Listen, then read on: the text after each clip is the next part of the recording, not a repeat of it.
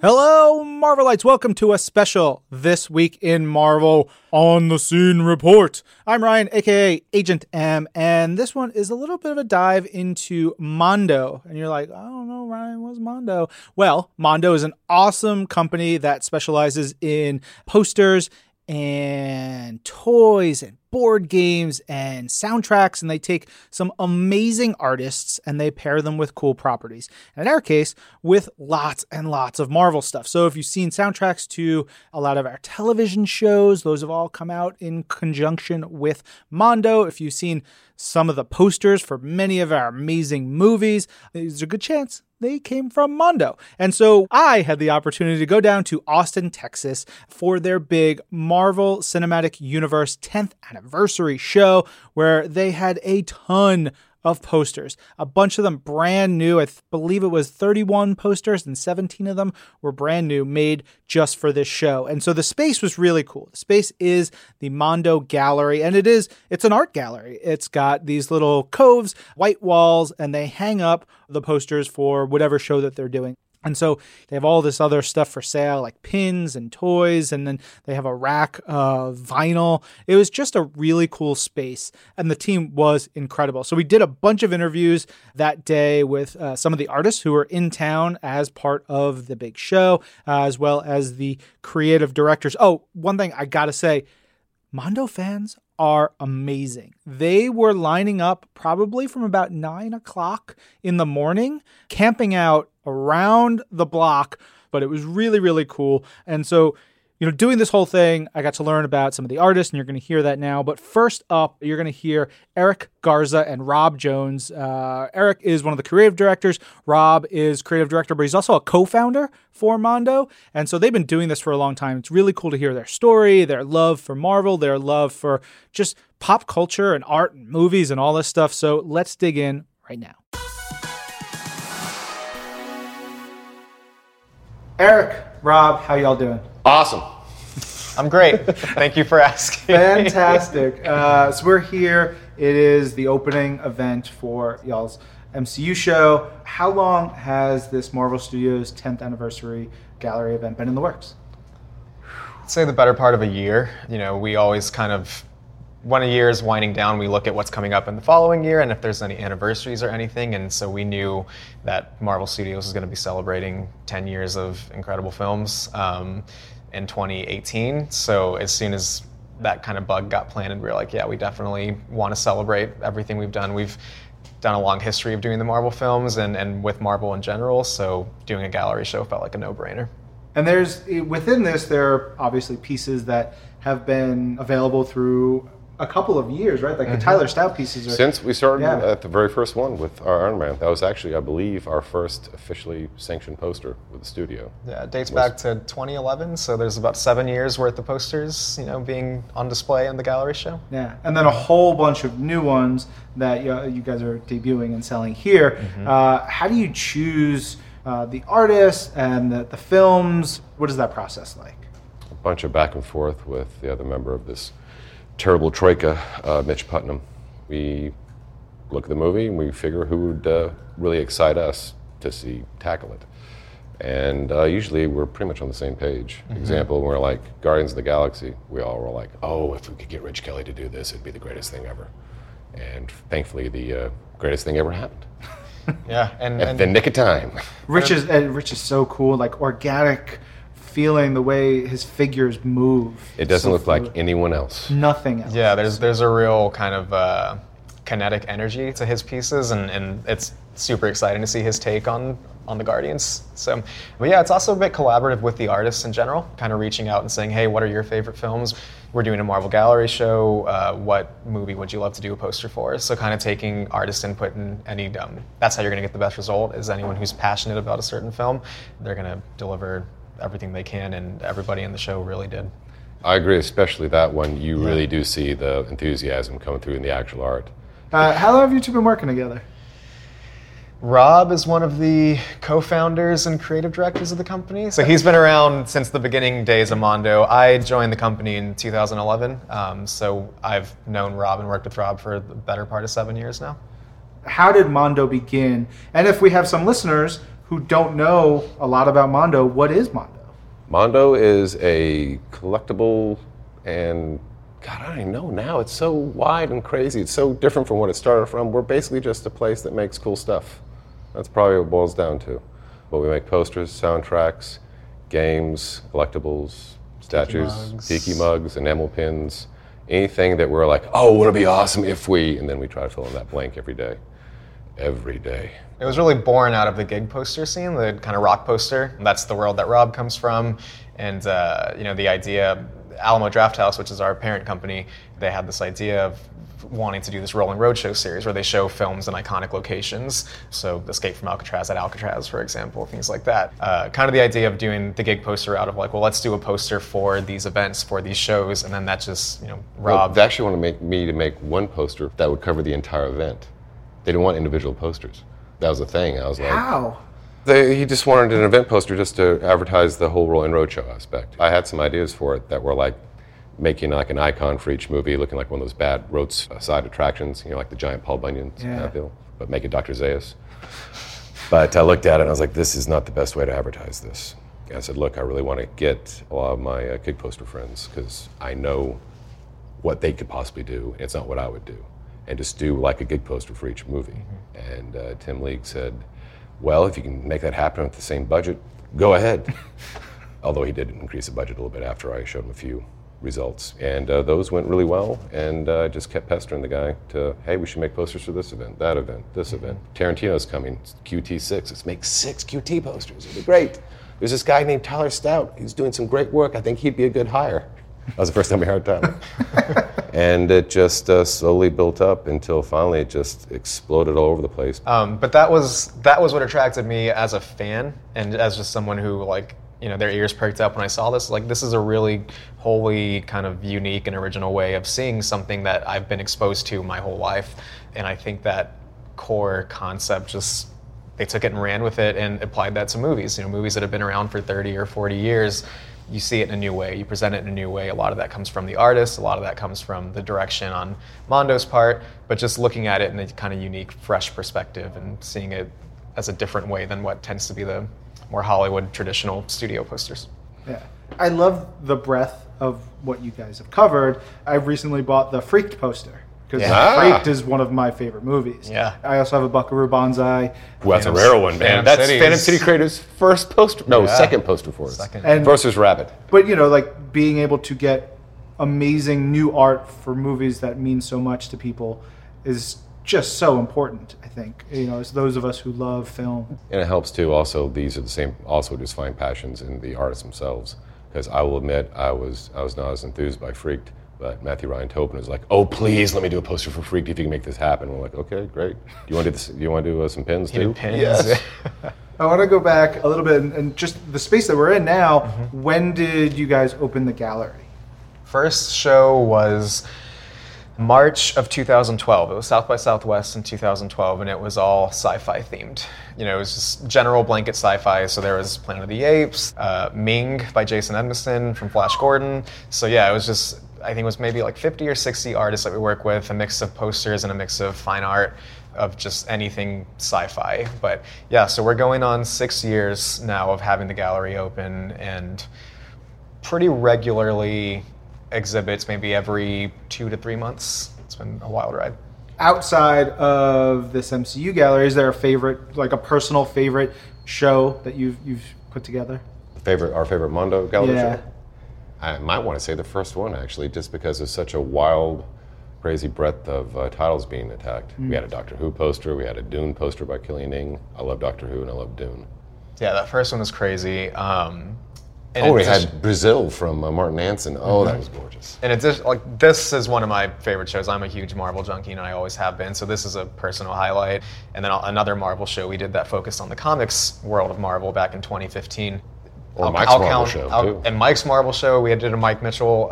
He's an incredible artist. We did all portraits of, there's like 75 portraits of these characters from the comics and all that, and it was really great. But Universal Monsters has been up there. We've done a lot. We've done a lot of saying Universal Monsters is your favorite show is kind of like saying Godfather's your favorite movie. It's just it's obviously going to obviously be so perfect and great. But there's a reason as well. It's justified. Well, yeah. But no, those are great shows. That's why we have them about every 2 years now. Yeah, the Mike Mitchell show, I just saw like the breadth of what he did, and they're so good.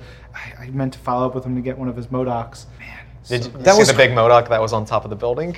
No, I didn't see that. So around the time of that show, we always want to do something that'll catch just passerby's eyes. And Mike was like, can we put a gigantic Modoc on top, just sitting on top of the building? So we printed out his portrait. I think it was maybe like 10 feet tall or something, this big plywood recreation of his artwork, and it was just sitting on top. And there's great photos of just a gigantic Modoc sitting on top of the Mondo gallery. But the problem was it was done so well, and the Texas sky was so blue that the first shots of it just looked like someone badly photoshopped Modoc on top of the building. Like, no, that's legit. No, it's too sharp in focus. I know it's that. It really's there. So I felt like I was Big Bird talking about Snuffleupagus. It was crazy looking. That actually might be my favorite show, Mike's portrait show. I mean, all the Mondo employees dressed up for the opening on that, so we took a lot of fun photos of us all in Marvel cosplay. But who'd you dress up like? I was Punisher. God, you're so full of yourself. Who did you dress up as? The greatest hero of all, Rob Jones. How did you first start working with Marvel? I think the very first early days were, like Rob said, Iron Man. Yeah. Whenever the first Iron Man was coming out, we got in touch directly, or the studio got in touch with us, the marketing department, and we just did a poster for that first Downey Jr. film. And then subsequently, as many new movies that came out, we would always be like, hey, can we do more? And we did that for a couple years until we finally agreed to convince them to let us have the license. And we got the comics license and all the films, and I think that was starting back in like 2011. We actually did 2 Iron Man posters for the first Iron Man movie. The second one was a print of a Daniel Johnston drawing of Iron Man, which is really strange that got through, but it did. But yeah, I mean, off the bat, we were going after stuff that was fun and weird that we didn't see being done elsewhere. Yeah, and I think that's helped you guys definitely stand out. And you mentioned, Mondo makes cool things. The vinyl that's here, there's a bunch of Marvel vinyl. How did you guys get into that business? I was looking for Bruce Lee soundtracks one night, and I was like, oh my God, these are way too much money. I cannot afford them. I was like, geez, there's a lot of soundtracks that are worth a lot of money. This would be a great business for Third Man Records to get into. And I talked to my buddy Ben Blackwell at Third Man. I was like, y'all should get into soundtracks. He's like, yeah, we've got a lot of this stuff going on. That sounds like a huge headache. But thanks for the suggestion, I was like, oh my God, actually this is what we could do. We could totally diversify and get into soundtracks. This will be easy. It was not easy. And we started off with a couple records that we had easy access to through our relationships with various directors. And then we had a bit of a lull. And then Death Waltz Recording Company came out and started killing it. And that just put a fire under us to start going even harder at it. And then we started competing so hard until eventually we joined forces and became the awesome vinyl Voltron that we are today. It's cool because it's you got the television shows, you've got the video game now with Marvel Spider-Man for PlayStation 4. Oh, that game's great, isn't it? So good. So much fun. And the music This is so guy, good. the photo mode, he couldn't get enough of it. I think he spent more time taking photos in the game than actually playing the game. It's true. I had to set up a burner Twitter account just to upload my photos to the PlayStation. Oh, Lord. Oh, all the ones around Ben's grave.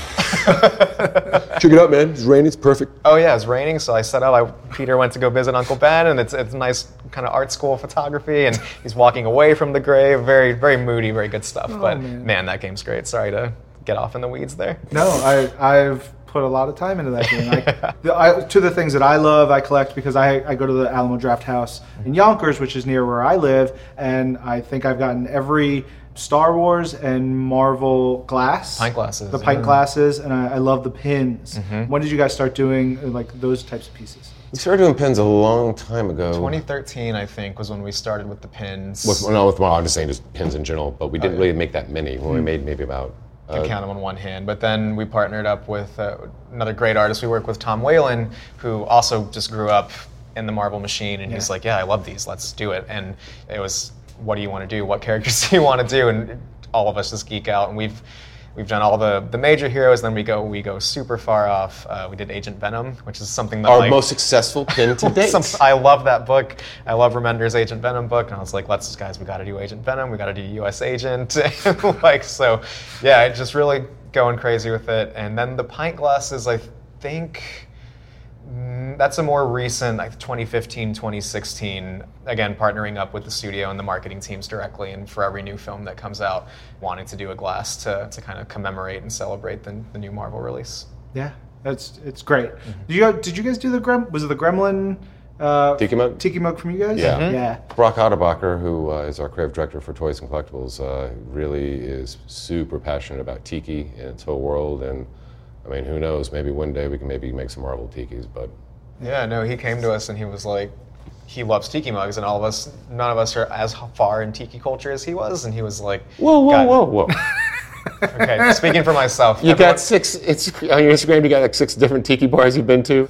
This guy has. But yeah, I mean, that really is just like, I think Rob had alluded to it earlier, a lot of Mondo is just driven by the kind of passions and energies of the people that work here and say, hey, I really want to do this, and all of us say, cool, go for it. We support you, and let us know if we can help in any way.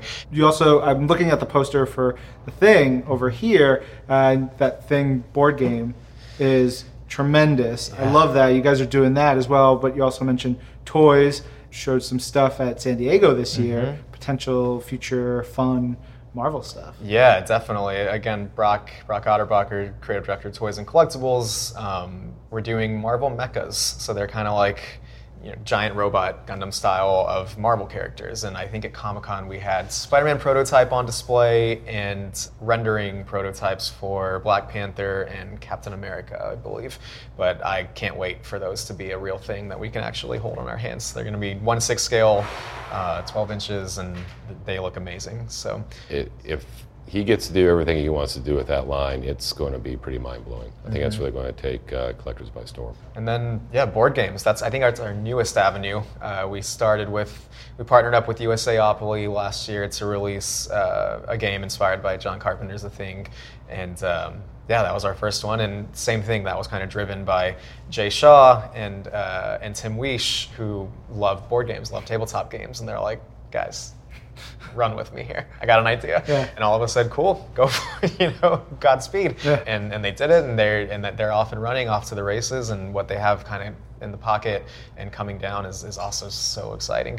So that's. Well, we're also lucky that we got Luke Byers from USAopoly. He's like, hey, y'all guys look like you're having fun. Can I come on? Like, yeah, come on over. Yeah, it's dope. All right, finishing up, your favorite Marvel Studios film. Easy. Yep. For me, it is Captain America: The Winter Soldier. I think that's a movie that really changed the game and the formula for Marvel movies by adding in kind of more complex themes, not just treating it like a black and white superhero movie. There are shades of gray, and there's themes of political and conspiracy thrillers, and also Captain America is my favorite trilogy, my favorite character, and Winter Soldier is my top movie. Guardians of the Galaxy 2, it's the movie I've seen the most in the theater since Star Trek 4. When I was a kid and going to the theater a lot, I just love the hell of that movie. I love Michael Rooker in it. I cry every time he says, "I'm your daddy." Oh, Lord. And it's got Stallone in it. Everything's just so great about that movie. How can Winter Soldier, get out of here. It's not a universe in that movie. What about you? What's your favorite movie? Oh, gosh. Ragnarok really sticks with me. Yeah. I grew up a Thanos guy, like reading the Infinity Gauntlet, so seeing Infinity War come together was really great. Seeing him sit on that farm at the end was just... that made me so happy. It was like, where is the Scarecrow with the armor? His costume. Yeah. That's all I need. Oh, what a movie. Yeah. On that note, I think I'm going to wrap up. Where can fans find more about Mondo, and if they want to follow you guys on social? About Mondo, our Instagram handle was @MondoNews, as well as that applies to our Twitter as well, @MondoNews. MondoTees.com is our website, and I think that's it. No, it's not it. It's going to keep on going. Awesome. Thank you, gentlemen. Thank you so much. Up next is Cesar Moreno, and he did the Iron Man piece. It was the first one that they revealed for this show, as they put it on their postcards and all the advertisements for the event, and it was really neat. He was lovely, and he's a big Humberto Ramos fan, as you'll find out right now. Cesar Moreno, how you doing? I'm fine, thank you. Yeah. I'm excited because we're here in Austin. It's only my second time at the Mondo Gallery, but we're here because you have a piece in the Marvel Studios' first 10 years show. What's your piece? Oh, my piece is Iron Man, the first one. And it's great because Mondo guys gave me the movie title, and if they let me choose, I will choose that one. So it was a really cool coincidence that it was my favorite movie from the MCU, and they gave me. 10 years on, it's still your favorite. It's still my favorite. What makes it still your favorite? That movie is something that you didn't see at that time on superhero films. And on my very ignorant opinion, I think Tony Stark is the very heart of the MCU that perform and that soul. I remember we were in the movie theater, the whole Marvel company, for our first screening of it in New York City, and we were all like, okay, this could be great, let's all be really hopeful. And then it finished, and we were all like, oh my God, this is the best thing ever. It was incredible. Yeah. And it's still, like you say, it resonates even to this day. Yeah. Now your design, we've seen it, that's sort of been the promotional art for this show. How did you come up with that particular design of Tony, working at the Forge? That was particularly hard because it's been 10 years from that movie, and it's been a lot of amazing artwork. And I want to go with something simple but powerful. And I know the armor is one of the most biggest eye candy of the movie, but I want to avoid the armor in order to get into Tony Stark, especially in the cave scene when he has that epiphany of he built an armor for the outside, but he need to rewire himself on the inside in order to get that transformation. Yeah, he was a very different person. Yeah, and that was what I want to do. I want a big Tony Stark hammering in a very simple and strong way. It's very iconic too. Yeah. It's one of those pieces in that film that sticks in your head. Yeah. Holding the hammer, getting his hands dirty. Yeah, and a lot of things is happening in his head, in his moral compass. At the same time, he is hammering and forging. I want to put that in a poster. Yeah. So what was the process for you? Do you do sketches, thumbnails, design, like multiple versions, or did you just have it right away? Well, that movie, I've seen it like 10 times, so I have a pretty good storyboard of the scenes, and I rewatch the movie, take notes, and I assemble in a sketch. Then I send it to Mondo guys. They give me feedback.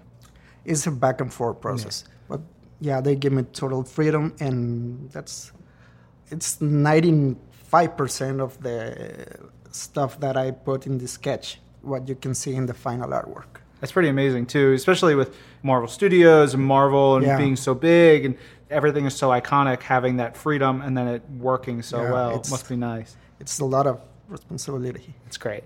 What's your origin story with Marvel? How did you first get exposed to the characters and the art? My very first Marvel moment is the 60s cartoons I watch on Saturday mornings. And I did that from when I was 5 years to 15 years. It was not only as a child. I was enjoying that cartoons. I used to live in Mexico City, so there was a lot of reruns of the show for 10 years. The same episodes were running and running all over again all the Saturday mornings. So that was my first approach to Marvel. All the Captain America, Iron Man, Thor. And that Kirby style defined me a lot as an illustrator. Yeah. And after that, I studied graphic design, and then I met Humberto Ramos, which is one of the biggest comic celebrities all over the world, not only Mexico. I met him 18 years ago. He was doing his early things for big comic industry, and he was very open to talk to the people who were studying graphic design. And that small talk I had with him for 10 minutes, and he showed me his sketchbook. That changed my mind as an illustrator. Yeah. It changed completely my mind, and I can say I was over-influenced by him. And I mean, I think most of the comics industry has Yeah, been influenced exactly. by him over the last 20 Yeah. years. And it defines my graphic style in a way and helped me in that stage. And he was being a major influence all over these years. And I'm a big follower of him. Have you seen him or talked to him? I mean, you mentioned Yeah. that was 18 years ago, but I mean, I believe he's still in Mexico City. Did you get to see him? Yeah, I have a really great moment with him because a good friend of mine knows his dad. And he managed to set a small encounter, just he and I, in his parents' house. And he was so cool and kind because he gave me half an hour from his Sunday, from his family time, just to chat with some fan, random fan. I was blown away by his kindness, his advices. That's something I really appreciated. He just brings joy to people, Yeah. which is wonderful. Did you ever read comics? What was the comic scene like in Mexico? It's a never-ending struggle because the fans are the ones that open comic book stores. There are very few comic book stores, so probably you don't have the latest thing or the most great inventory. But I'm not a reader. I'm mostly for the drawings. For the drawings, yeah. Yeah. And You're a graphic designer, Exactly, you know, you're yeah. really thinking about aesthetics. I bought a lot of comic books, but I'm not following a single story. I want to... The comic that attracts my attention to the eye, it's the one I bought.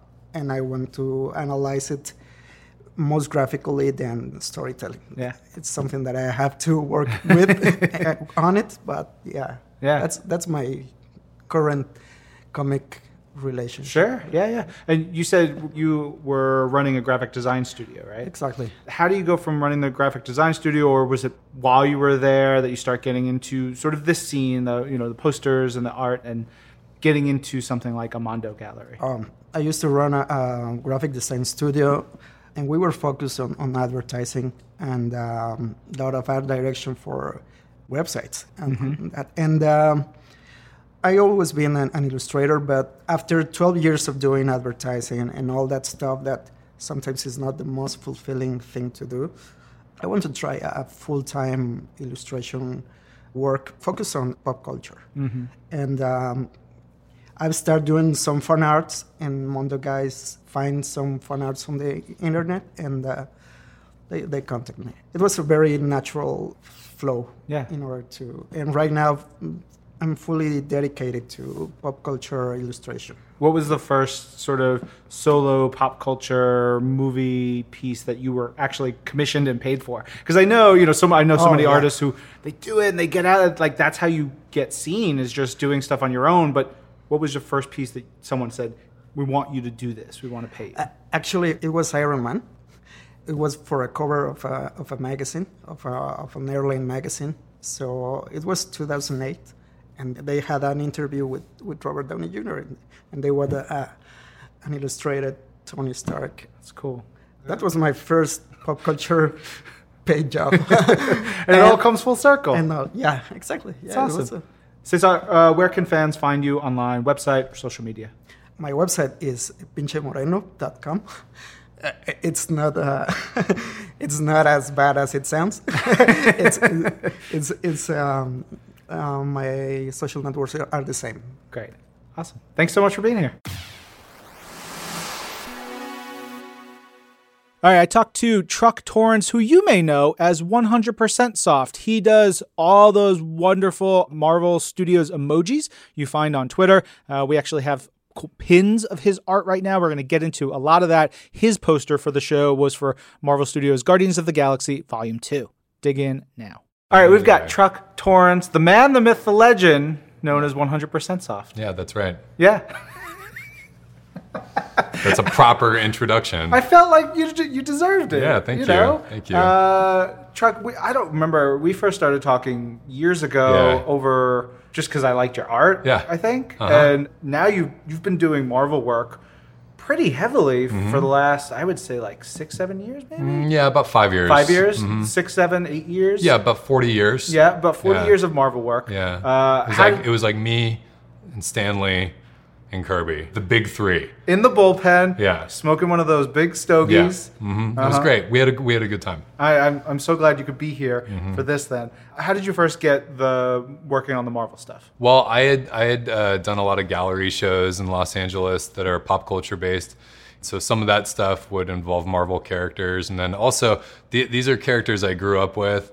I mean, I started reading comics from a very young age. The first thing that I remember drawing was Spider-Man.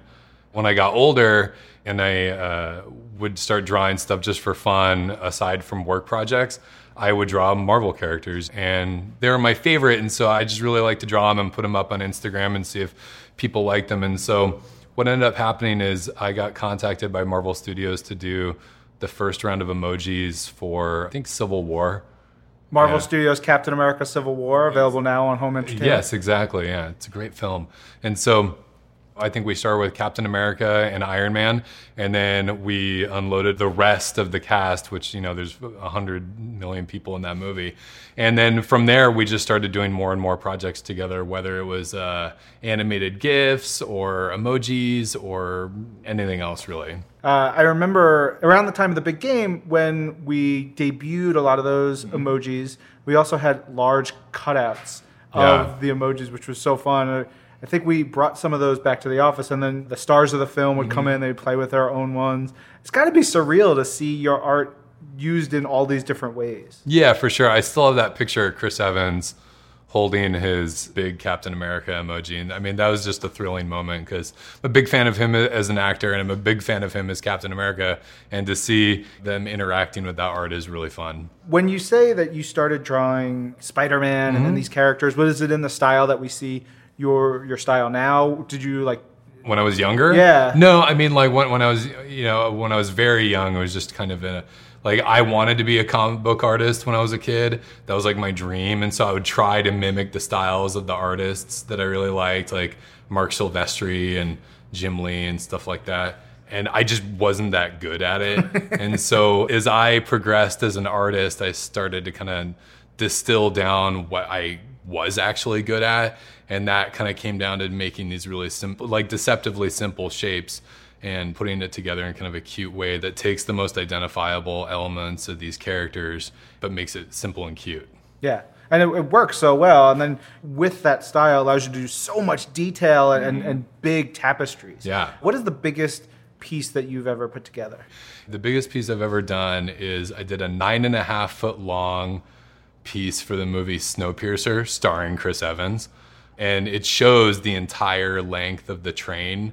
You follow the story of the movie through each compartment till the very end. It was massive, and carrying it to the gallery was like a feat in itself. And then I did a 5 foot long piece for Mad Max Fury Road that kind of involved like every character and battle you could imagine from that movie. So while I have these characters that do look simple, I do like putting them in these wild scenarios where I can just put in as many things as possible. Am I misremembering? There's like a vertical building one. Was that a Die Hard? Yeah, Die Hard. The Die Hard piece was great. Yeah, thank you. Yeah, that was a favorite of mine. All right. You enjoyed Marvel. I want to dig into a little bit more of that. What was your first exposure? To Marvel? Yeah. Comics, for sure. Yeah. My mom used to buy me comics. Before Costco was Costco, it was Price Club. And Price Club used to have these comic packs. It was a Marvel pack, and it would have I think 15 issues. And she would buy it for me, and then I would just tear through all of them. And whatever comics I really liked, I would then go to the comic book store and then try and buy all the back issues that I could. Where'd you grow up? I grew up in Santa Barbara, California. Yeah. A lot of good comic shops out in California. Yeah, for sure. Yeah. Easy to find. Yeah, a place that definitely. can feed that hunger. My mom was a children's book illustrator and an artist in her own right, and she used to do trade shows.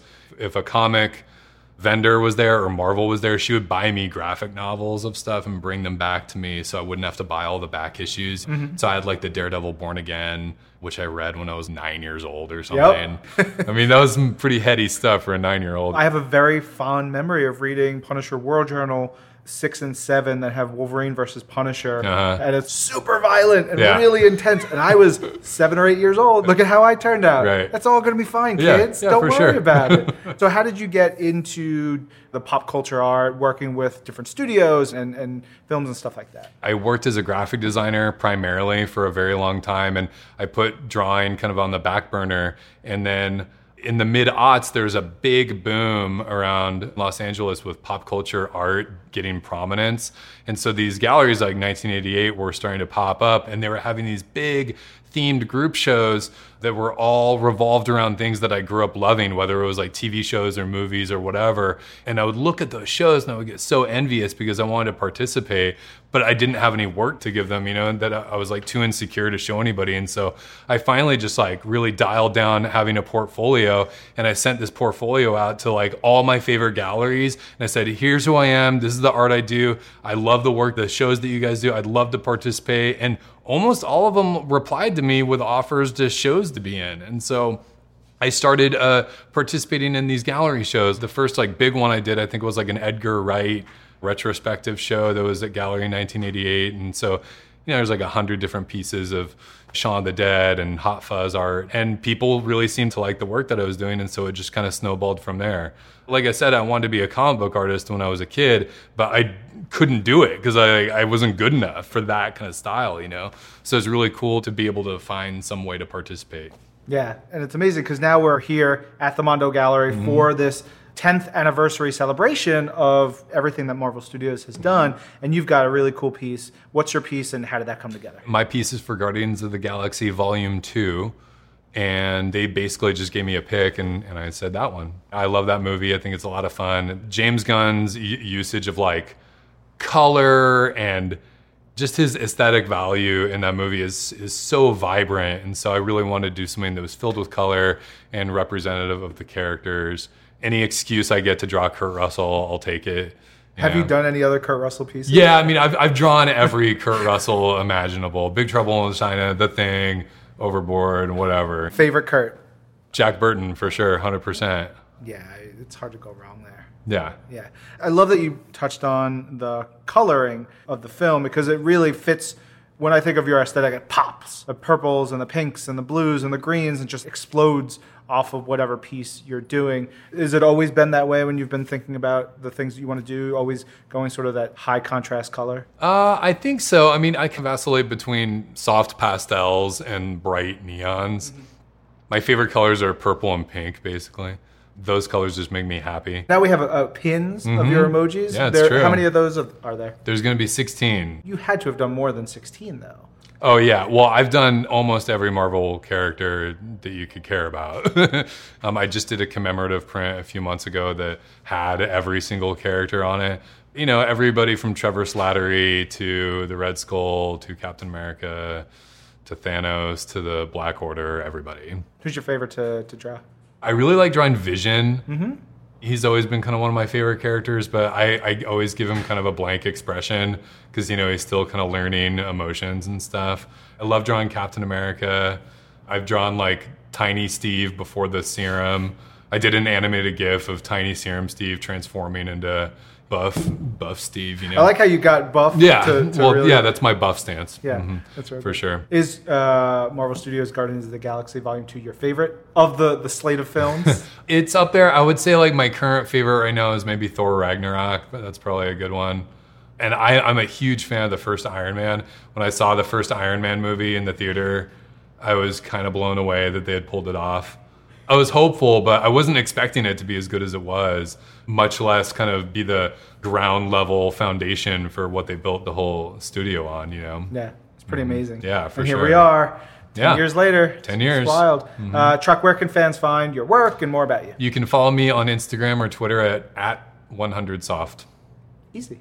Very easy. I'm an easy guy. Oh, thanks, Truck. For sure.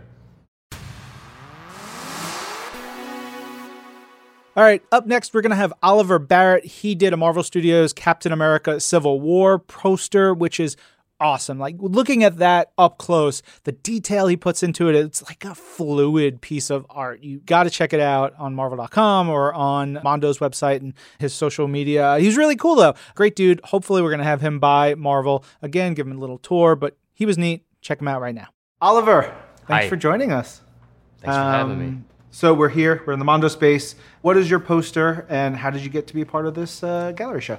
I did a poster for Captain America Civil War, and I was super excited to find out that was the film that I was assigned, because I feel like of all the pre-Infinity War films, this is the film that closely resembled like how I felt like as like an 11-year-old kid, where it was like, I'm going to take all my action figures, I'm going to mash them all together and just make them beat the crap out of each other. So it was a super good fit. But also it was really tough because it's like, how do you make a poster for this movie that's not the same thing as all the key art, where you've got the heroes on one side and it's sort of like a West Side Story, like dudes on one side like this and dudes on the other side like this. So we kind of threw a bunch of stuff at the wall, and it was like, okay, who's right? Who's wrong in this scenario? Because you have all these heroes that are fighting against each other, and there's a good guy and a bad guy, but there's not here because they're all technically good guys. So the idea was to take every hero in the movie, pair them off, and have a version where one guy's winning and the other guy's losing, and vice versa. And it was a lot of drawing. A lot. But it looks gorgeous. Thank you. It came out really well. It's very striking. Yeah, like the plan was to not have it feel like a choreographed like summer blockbuster superhero fight, but more like Walmart on Black Friday type of thing, where it's just chaos. It was one of those things where it's like, this is a great idea, and it was like, this is a terrible idea. I have to draw all this now. So you say you threw a bunch of stuff at the wall. Did you have a bunch of different versions you were thinking of at Yeah, first? yeah. I think like that was sketch number 11. Wow. But the thing was, is all 10 before that were like okay at best. Like it was still a lot of stuff that's resembling the key art, which is always something I'm trying to avoid, because working with Mondo is like a really, really great opportunity for any artist. And I always try to make the most out of that by doing something that has my own voice, my own spin on it, rather than just being like, I'm going to take these studio assets and put them all together in a collage. Yeah. And there's nothing wrong with that either. Sure. But it's just, I wanted to put my own flavor on it. What is your Marvel origin story? How did you first get connected to the characters, the stories, our universe? I lived in a neighborhood that had not a ton of kids in it, but enough. And I made friends with the guy that lived down the street, and his older brother had this binder full of cards. And I'm like, what the heck is this?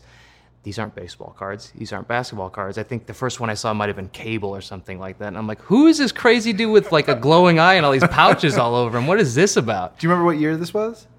Like 91? Okay. Yeah. Those cards in like 89, 90, 91, 92. Yeah. Super influential on me and so many of our creators. Yeah, and I started collecting them there. So that like it was the cards before the comics, but the thing that got me super into it was like the Masterpiece series, where everything was like a really, really like realistically rendered painting. Joe Jusko and a lot of different artists. Absolutely. Yeah. So I started collecting those, and then I got into the comics, and it sort of just evolved from there. Like I was a really big fan of the X-Men arcade game. You know, it's always interesting, especially in that time period, where we gravitate towards. Because I was a big X-Men kid as well. I loved Spider-Man. Had no connection to the Avengers. I got into them later, but like Spider-Man for me was, I didn't start reading Spider-Man until after I'd played the Maximum Carnage game for Sega with Green Jello. Oh yeah, quite familiar. Red cartridge and everything. Oh yeah. That game. Yeah, so there was that, and then I got the comic books and I read through that.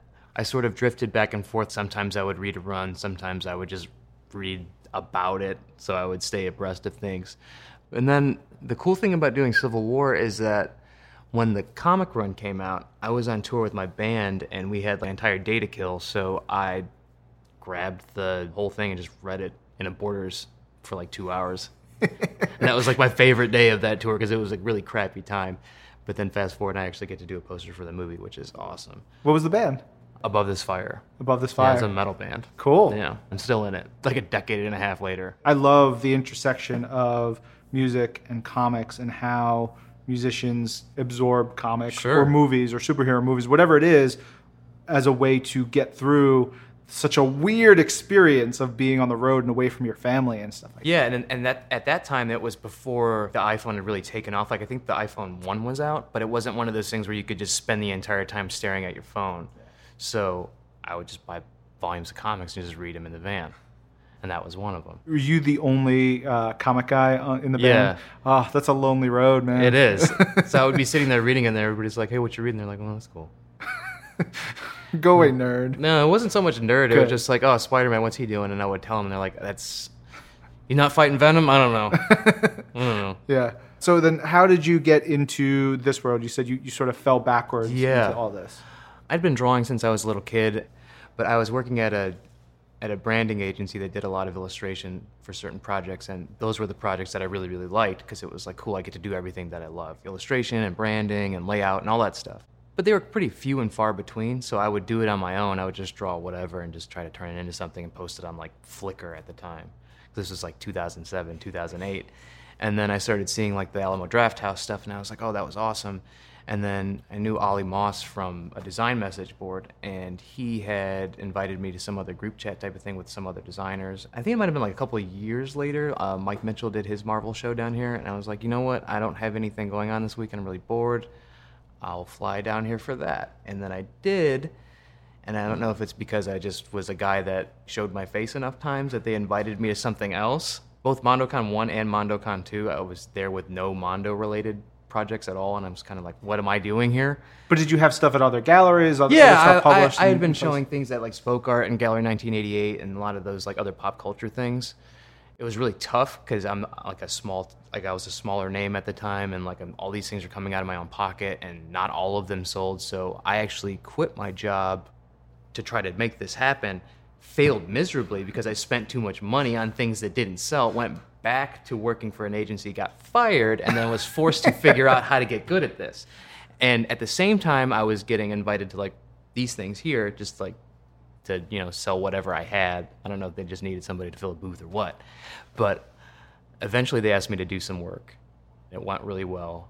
I just kept doing it, and I don't know, I guess stepped up to the plate and just did my best work. And I'm just trying to continue to do that every time. Now, you mentioned there were a bunch of pieces that you funded yourself, did yourself. Yeah. What were some of those? Like, what did you start with? And then what is the first piece that someone commissioned you to start doing? There was a Quentin Tarantino tribute show at Spoke Art in San Francisco, and I did this thing from Pulp Fiction. It was Samuel L. Jackson's character. It sold out, and I was like, oh, wow, that's crazy. Like, the first print I ever did sold out. And then they did, like, a Coen Brothers thing, and I did a bunch of Big Lebowski prints, and it's sort of like a cheat code type of thing. It's like, who doesn't love the Big Lebowski? Those all sold out. I'm like, oh man, this is it. I found it. And then Gallery 1988 had me do something for a Pee-wee show they were doing, and I was like, I'll just do the same thing. And I printed them all myself, just like the other ones, and I think I might have printed like 200 or so, and I sold 10. Oh. And then there was a couple of the shows after that, and it was like the same thing where it's like, oh man, this is it. I'm gonna make up for all those with this one.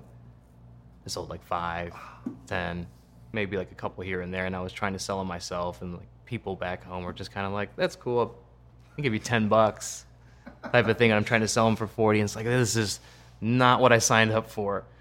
I kind of put my tail between my legs and went back to work, and then got fired. For that's a good like story though, and you still come full circle and get to the place where you wanted to be at, right? Yeah, I had made a lot of friends just from coming down here, and just like we were sharing artwork amongst each other and critiquing it and whatnot, and I kind of developed relationships with people that way, and I think that's how I ended up getting commissioned to do some stuff for Mondo. The first poster I did was for The Martian, and just sort of like, okay, what can I do that's my spin on this movie? I'm just going to go for it, not worry about whether it's too weird. Because that's the other part of this. I try to do something new every time, and it was like, okay, I'm going to break the top of his head off and fill it with mountains. Like that type of thing. And it worked, and it sold. So they're like, cool, keep going. And it's great. It kind of went from there. Awesome. Well, where can fans find you online, social media, all that stuff? Sure. You can find me at oliverbarrett.com, Instagram /Oliver Barrett, Twitter, I'm Oliver Barrett. That's awesome. Thanks, Oliver. Sure thing. All right, fourth artist that we talked to is Becky Cloonan. Becky is wonderful. I actually first met Becky many, many years ago when I was an editor at Wizard Magazine, and I worked on a section about independent comics and a book that she had worked on back in the day. That was one of our picks of that month. So it was cool talking about that with her, and then talking about just all the stuff she's done, working with Steve Dillon, which was a really fun part of this conversation that she and I dig into. But her piece was for Marvel Studios' Thor, and it's awesome. Becky Clunan, hello. How are you? Oh, I'm great. How are you? Good. So we're here. We're at Mondo, part of the big Marvel Studios 10th anniversary gallery show. And you've got a piece. What's your piece, and how did you get to be a part of this? I did Thor, the first Thor movie. And I was actually Rob Jones just emailed me one day, like, how do you feel about Thor? And I was like, he's great. Yeah, and so that's how I got in the show. Rob Jones, creative director, one of the creative directors here at Mondo. What was your first piece for Mondo in general? It was Cabinet of Dr. Caligari, actually. Kind of a weird one. Yeah. It's not a weird one, I guess, but it's a little old. So one of the things we always like to ask here on the show is, what is your Marvel origin story? How did you first get connected to the characters and the universe? When I was very young, I would say I think 8 years old, my dad had got some Silver Surfer comics and would read them to me as bedtime stories. So that was kind of my intro. And then I think to his dismay, I became really obsessed with comics and started, every time we were at the grocery store, and I'm gonna date myself a little bit. They had spinner racks. Oh, yeah. This was at a time when you couldn't get every issue. And I lived in a small town in New Hampshire where it was I was lucky if I could get 2 consistent issues, or in issues that were an issue apart even. So sometimes I'd be, reading these stories with 3 or 4 issues in between and not knowing what had happened. All you get is the editor's note, and you're like, what happened in issue 164? I'll never know. And so I would start making it up in my head. And I think that's kind of where my inherent desire to tell stories came from. So how did you get into actually making comics? I had always made comics, I think, in just high school. In middle school, I would just make comics. I had a friend of mine, and her and I would do stories together and on computer paper. I don't think I was 17 when I first figured out that they actually were drawn big, and then I was I got to get professional tools and archival inks. And then I went to college for animation, so that you could see how well that worked out. Have you done any animated stuff? Yeah. I worked on the film Super Troopers. I love Super Troopers. I just had the Johnny boys. Chimpo. What? Yeah. That's great. Blew your mind. I had the Super Troopers boys at Marvel HQ right before the second movie released, and they're tremendous. They're hilarious. I did the animation and the storyboards for that film too, so that was my first and last animation ever. So you did a really cool run on Punisher that was finished with Matt Horak, but it was with Steve Dillon, who is one of my all-time favorite artists. Mine too. And just a legend. I remember the day I learned he passed. It was 2 years ago now. Right around it was New York at Comic-Con time. It was at MondoCon that morning. I talk about him with a lot of UK artists and stuff like that, and people who grew up similar to us, reading. Maybe it was Preacher, or it was Punisher, or it was whatever he was doing. He is such an influence. It was reading Preacher before you were supposed to read Preacher. Oh yeah, that was the thing. Yep, was there as well.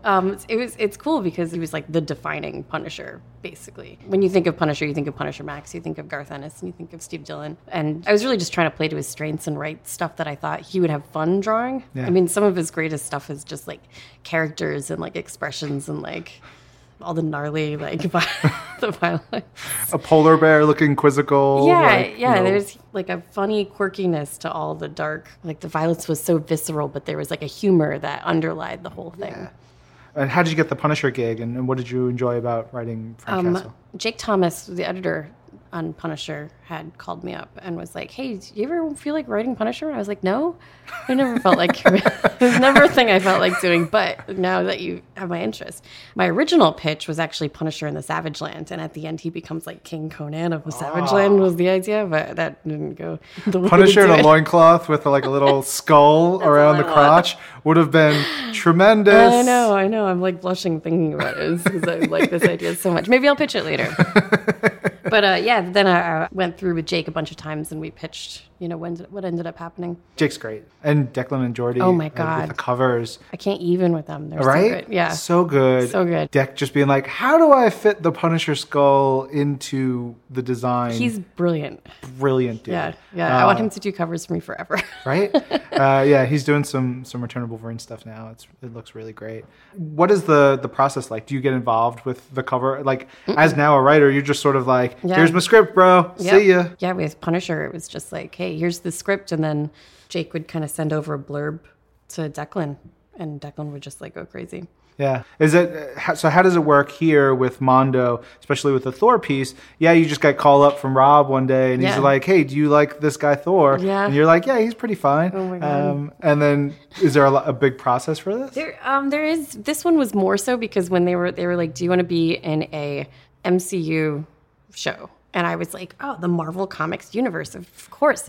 I just assumed it was going to be based on the comic Thor. They were like, oh, no, the C stands for cinematic. It's the movie. And I was like, I didn't know. Like, so I, like an idiot, turned in like 9 colored thumbnails of like the wrong stuff. Just like, these are for the comics. So they're like, it's actually the movie. So I'm like, no, I've got to draw Chris Hemsworth, who's like impossibly handsome. You can't draw him. You can't capture Chris Hemsworth. One of I visited the set when they were filming Ragnarok, and he sits down in a chair, and it's like a comfy big chair, and he sits down, legs hanging over it. He's got his like glass of water, and it's just like light emitting from him. Yeah, like you look at him and you can't really see him because it's just like, what's happening? It's too much. Our eyes can't process. Yeah. That's why I had a hard time drawing it. Yeah. Really. But I love even the logo on the piece. Oh, yeah. Like the Thor logo. That's the first time I've ever done like a new take on a logo. So I was pretty pleased with myself. Yeah. And it looks awesome. It's super cool. So you mentioned Silver Surfer earlier. Is there a character, maybe Silver Surfer, another character that you just had your druthers, this is the Marvel character I'd want to dive into? Yeah, Silver Surfer. Yeah. Maybe. I don't know. I mean, like my Silver Surfer would be, of course, it would go back to like the Norrin Rad, like Shalabal kind of thing. I'd have to work in like the Skrull Kree War, and it would be like just very Celestials, maybe. You haven't given this any thought at all? No, not at all. Awesome. Yeah. Becky, where can fans find you online, social media, all that good stuff? I'm basically at Becky Cloonan everywhere, so that's me. Sweet. Yeah. Easy peasy. Yeah. Thanks. Yeah, no, thank you. All right, fifth and final artist for this special episode is Mr. Matt Taylor. He worked on one of the new Marvel Studios Black Panther posters that was on display and for sale at the event. Matt was great. He was really cool. He does a bunch of work in comics and hasn't really done stuff for Marvel proper, but with this poster, hopefully we'll see his name more and more. Let's hear from Matt right now. All right, Matt Taylor, you have just joined us and you are freshly tattooed. I am freshly tattooed, yes. How you feeling? Slightly uncomfortable. Terrific. That's the way I like to conduct interviews. Excellent. So you've got a number of pieces here, but you have, I believe, a new piece as well in the show. What do you have? Black Panther. As soon as I saw Black Panther this spring, I just kind of knew I wanted to do something for it. And when I heard that there was the Marvel show happening, I just sort of made it that I was, if they didn't mind, that I'd be very, very happy to do that, please.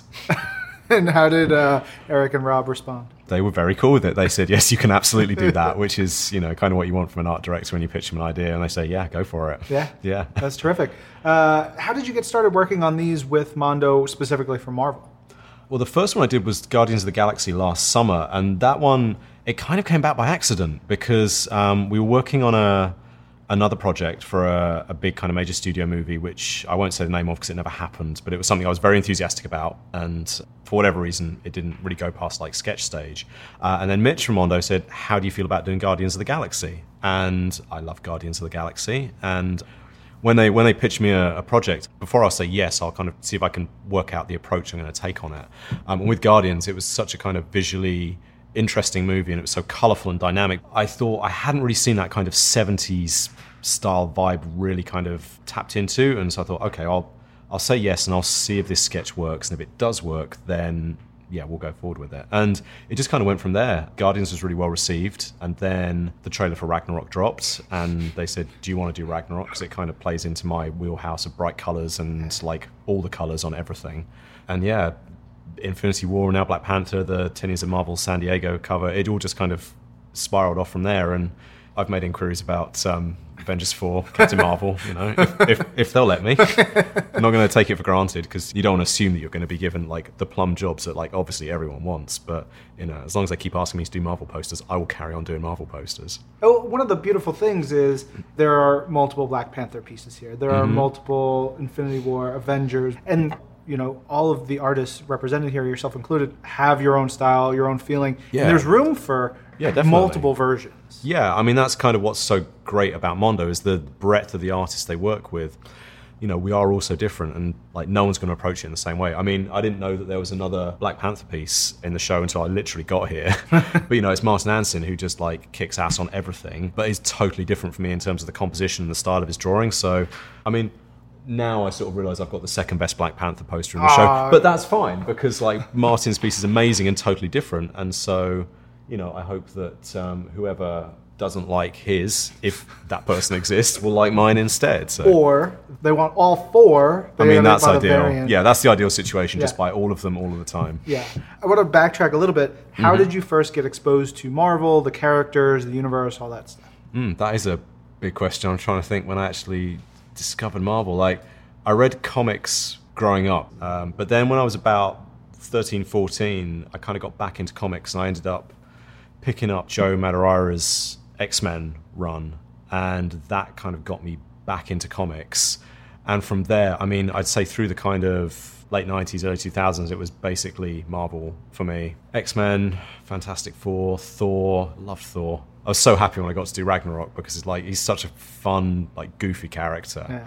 And then, you know, when the Marvel movies started coming out, I remember going to see Iron Man. I managed to catch like a preview screening of it about 3 or 4 weeks before it came out, just sort of on the off chance that I replied to an email about something, and just like blew me away that they'd managed to capture it, you know, like the comicness of it, but not in a kind of cheesy way or a kind of kitschy way. It was just like, here's a straight superhero movie and it's amazing. Yeah. And yeah, that was kind of it for me. And like, I've seen pretty much all the Marvel movies in the cinema, and I'll carry on going to see them because they're just fun. Like, there's not been a bad one. Yeah. I don't know how that's happened. How did you get into the world of you know, sort of pop culture, art, and working with studios and films and all that? Well, I mean, I've been an illustrator for, like 16 years now since I graduated. And I was mainly doing kind of book covers and editorial work. And I did some work with Gallery 1988 must have been getting on 10, 11 years ago now. And one of the pieces I did for them, Rob and Mitch, Mondo art directors, saw.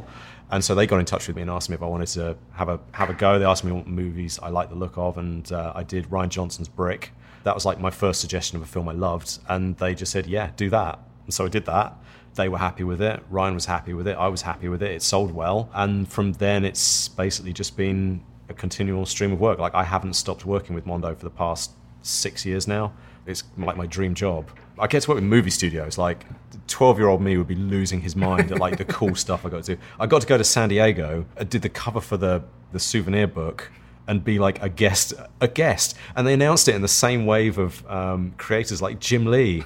And I was kind of looking at this list of creators thinking, one of these things is not like the other. And that thing is me. I suspect at some point I'll get found out that really I shouldn't be. But you know, we'll see. I'm not gonna tell anyone for the time being. I just hope they let me carry on doing posters. Just keep at it. Yeah. You also do cover art, right? For comics. Is there a difference in your mind of a cover art versus a poster that you're doing for a gallery? Yeah, I think so. I would say that cover art is, for want of a better word, slightly more disposable, because I kind of treat it like editorial work, which I do a lot of back in the day, which would be in a magazine 1 month and then it would kind of go. And cover work is less permanent, because obviously it is on the cover of the monthly book. And, you know, it will still exist. People will keep their copies. But something like a poster is intended to go on a wall. It's intended to be something that you keep and you want to maybe look at and go back to. So I would say that the posters I tend to maybe go in a bit harder in terms of detail and composition to sort of make them visually interesting as something that you will keep coming back to. And as I'm talking to you, I'm looking at Ollie's Black Widow poster, which is like simple and bold and amazing, which completely blows my theory out of the water. But then you've got like Tyler Stout's Guardians next to it, and Martin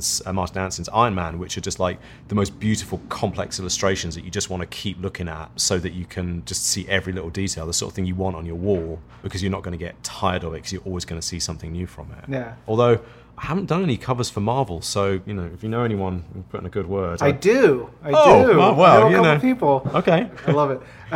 You also said you love video games. Yes. Was it games or video games?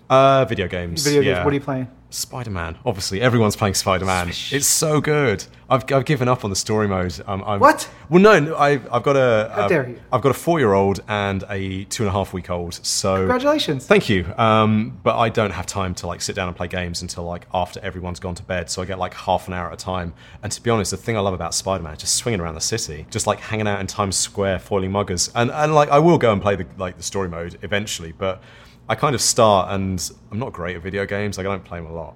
And so I'll play for 10, 15 minutes. It's okay, I'm stuck on this same bit of trying to beat wave after wave of bad guys. Or I could just swing around the city having fun. And it's such a great dynamic. I love that game. I call it video game zen. So you mentioned Thor a little bit earlier. Is Thor your favorite Marvel character? Yeah, I think so. I think he's certainly cinematic universe. He is far and away my favorite of the characters. Also, Chris Hemsworth just seems like a really nice dude. Everything I've read about him, he just seems like a really nice guy. But especially Ragnarok, I think, is probably my favorite of the Marvel movies because it is so gloriously stupid. But knows that it's stupid. And Taika Waititi just put his stamp all over it, which I thought was really quite different from some of the Marvel movies in the past, which, whilst good, maybe don't necessarily have a really distinctive, authorial voice, but that just totally did. And I loved his previous movies, so I was kind of, prejudiced going in to like it, and then I did go in and like it, and I just thought it was amazing. It just makes me laugh. Every time the fireworks go off from the back of the Grandmaster's ship and the It's Your Birthday song comes out, it just cracks me up. Yeah. Even though I know it's coming every time, it makes me laugh.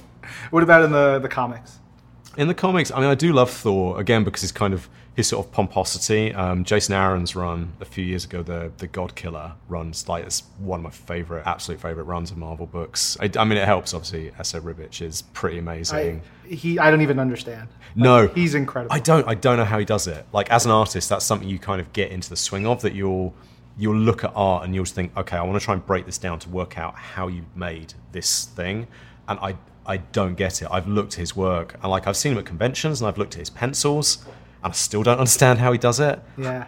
Matt, where can fans find you on social media, online? I'm everywhere. You can find me at Matt Taylor Draws on Instagram and Twitter. matttaylor.co.uk is my website, and I very rarely answer Instagram DMs, so just don't, because I feel bad.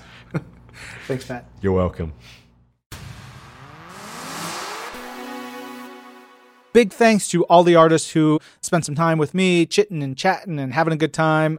They're the stars here, and it was really cool. And then super extra thanks to Eric, Rob, and the whole crew at Mondo. They were wonderful, letting us set up and record some video and take some audio and just hang out for a full day in the midst of them putting together one of the coolest art shows you're ever going to see for pop culture. Anyway, I'm Ryan, and this is Marvel, Your Universe.